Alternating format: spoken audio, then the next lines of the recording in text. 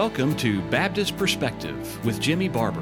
Whether you're listening while driving home from work, sitting with a hot cup of coffee, or making dinner, we hope this podcast will be thought-provoking and edifying. Now, here with today's episode is Jimmy Barber.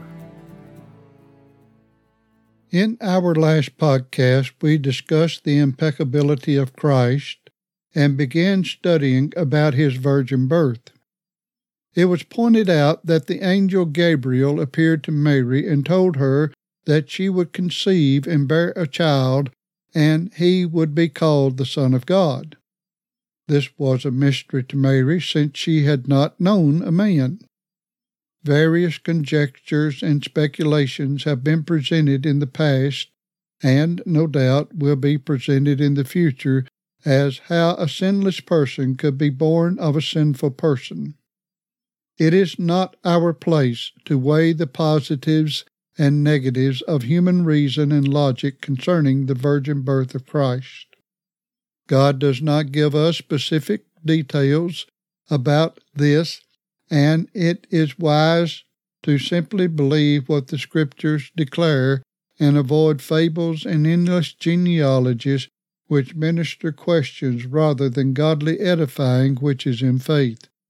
1 Timothy 1:4. We are equally taught to avoid profane and vain babblings and oppositions of science falsely so called. 1 Timothy 6:20. As believers, we are to believe God, and he has given us what we are to believe in his word. Man may devise opinions and ideas about God, his salvation, and all of his works, but unless those thoughts and suppositions are clearly taught in the Holy Scriptures, they are not to be considered or believed. For any who might question that the Scriptures are the Word of God, I will give one example that should be plain and clear to any Bible believer.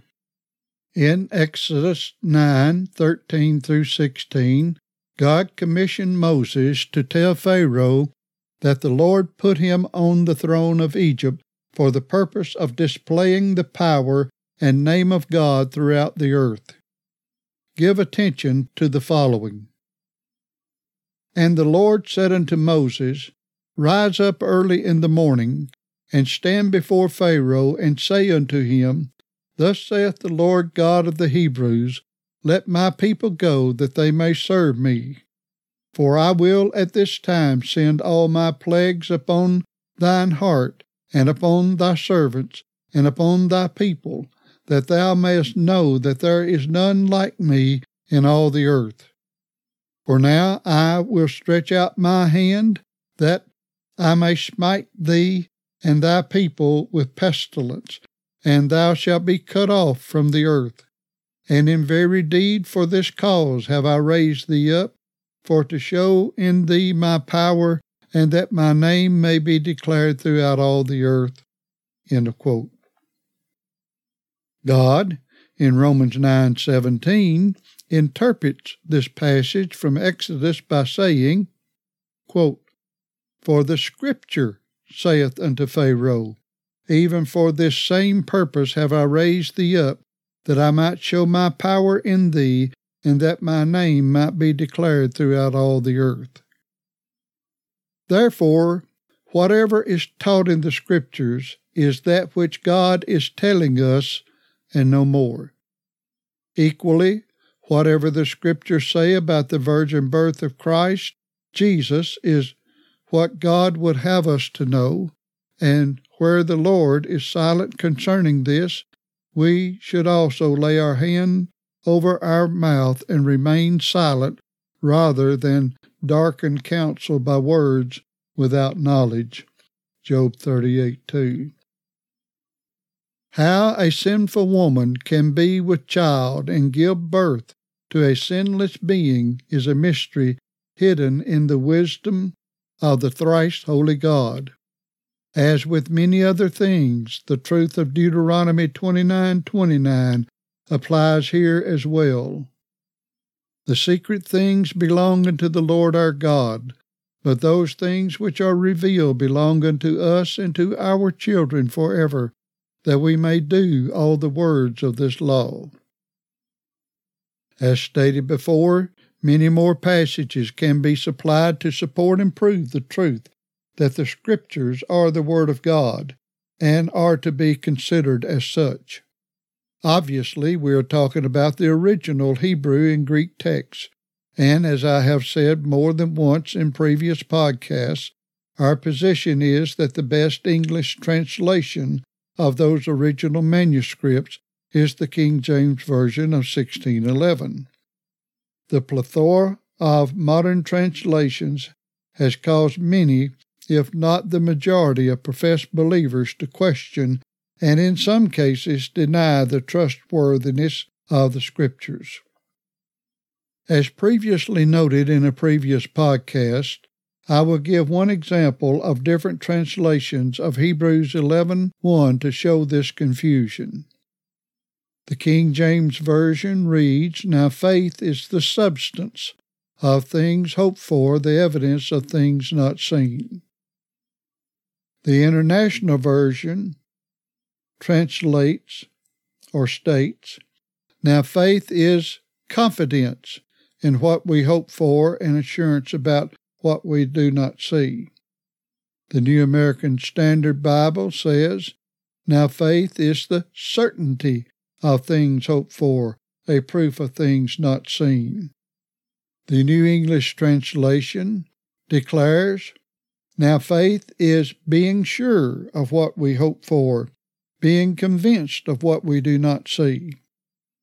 The American Standard Version, "Now faith is assurance of things hoped for, a conviction of things not seen." The list could be enlarged, but this should be enough to show why so many people are confused as to what the Bible teaches. All who believe the Bible agree that salvation is by grace through faith and that it is the gift of God, Ephesians 2:8. Therefore, it is essential that we know what faith is. By looking at the different translations of Hebrews 11:1, we find that they do not agree, at least regarding one part of the verse. This is seen in how the Greek word hypostasis is translated. The King James Version says substance. The NIV says confidence. The NASB gives certainty. The NET says being sure. And the ASV supplies assurance. Thayer gives the meaning of this Greek word as follows: a setting or placing under, superstructure, foundation.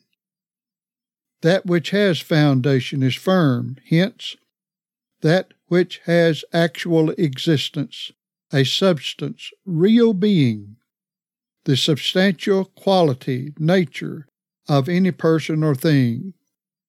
That's from page 644 and 645 of Thayer's Greek-English Lexicon of the New Testament as published by Zondervan in 1967.